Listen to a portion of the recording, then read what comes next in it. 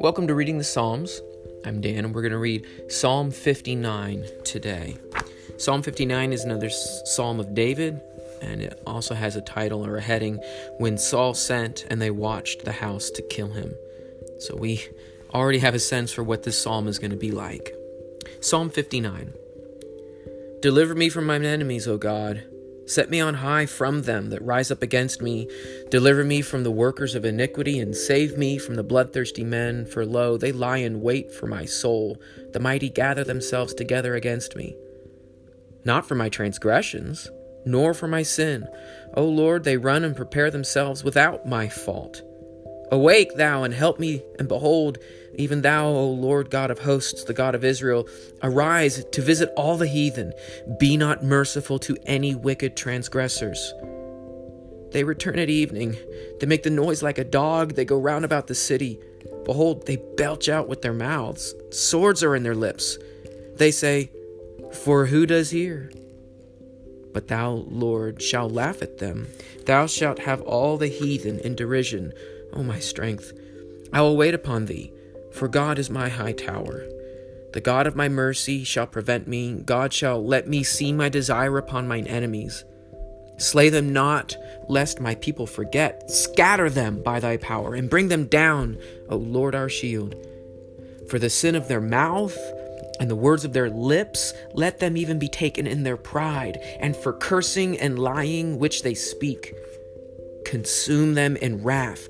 Consume them that they be no more, and let them know that God rules in Jacob unto the ends of the earth.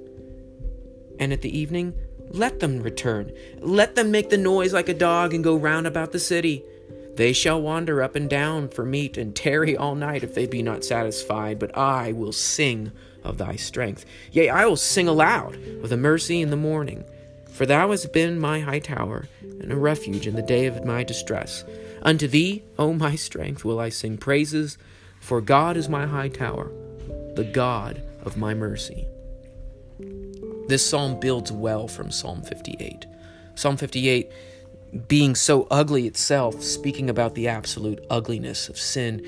This one continues the ugliness, and we can see the sin that is in there and how it is demanding judgment. In verses 3 and 4, the evil are attacking, and they're coming after David. And David says, it's not for my badness, it's not for my wickedness, it's not for my sin, it's not for my fault. What then are they attacking David for? When you are attacked having done nothing wrong, you are entering a land of ugliness. 6 and 14 both describe these people as dogs, I think is with different attitudes in each verse. But their nature of these ugly dogs, they're coming at night, they're prowling at night looking for meat. These are animals and selfish and passion driven, and they have this herd mentality, and they're doing it in the darkness of night. They are not of the day, they are not of light. And in verse 7, there is this attitude as they belch and carry their swords. They say, For who doth hear? Confident, knowing they're not heard. Considering this description of these wicked ones, how can you change the heart of such a one?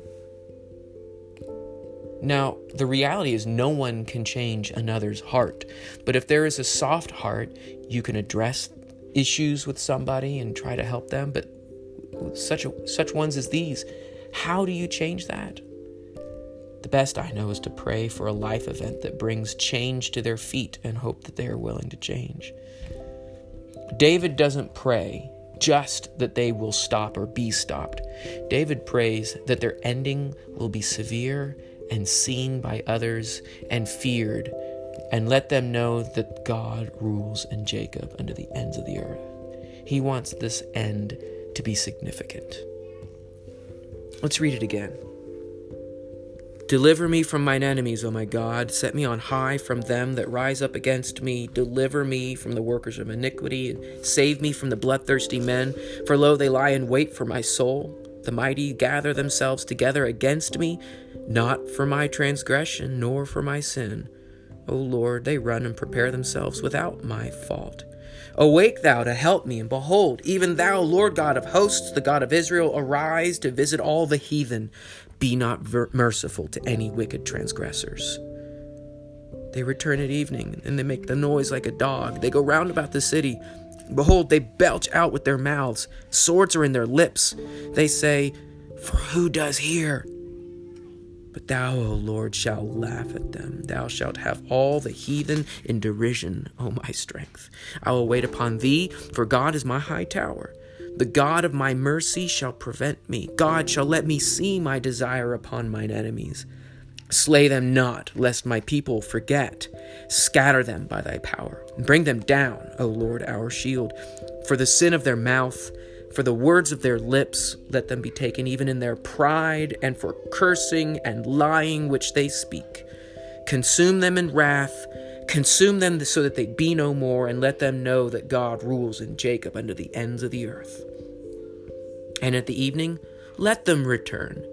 Let them make the noise like a dog and go round about the city. They shall wander up and down for meat and tarry all night if they be not satisfied. But I will sing of thy strength. Yea, I will sing aloud of thy mercy in the morning. For thou hast been my high tower and a refuge in the day of my distress.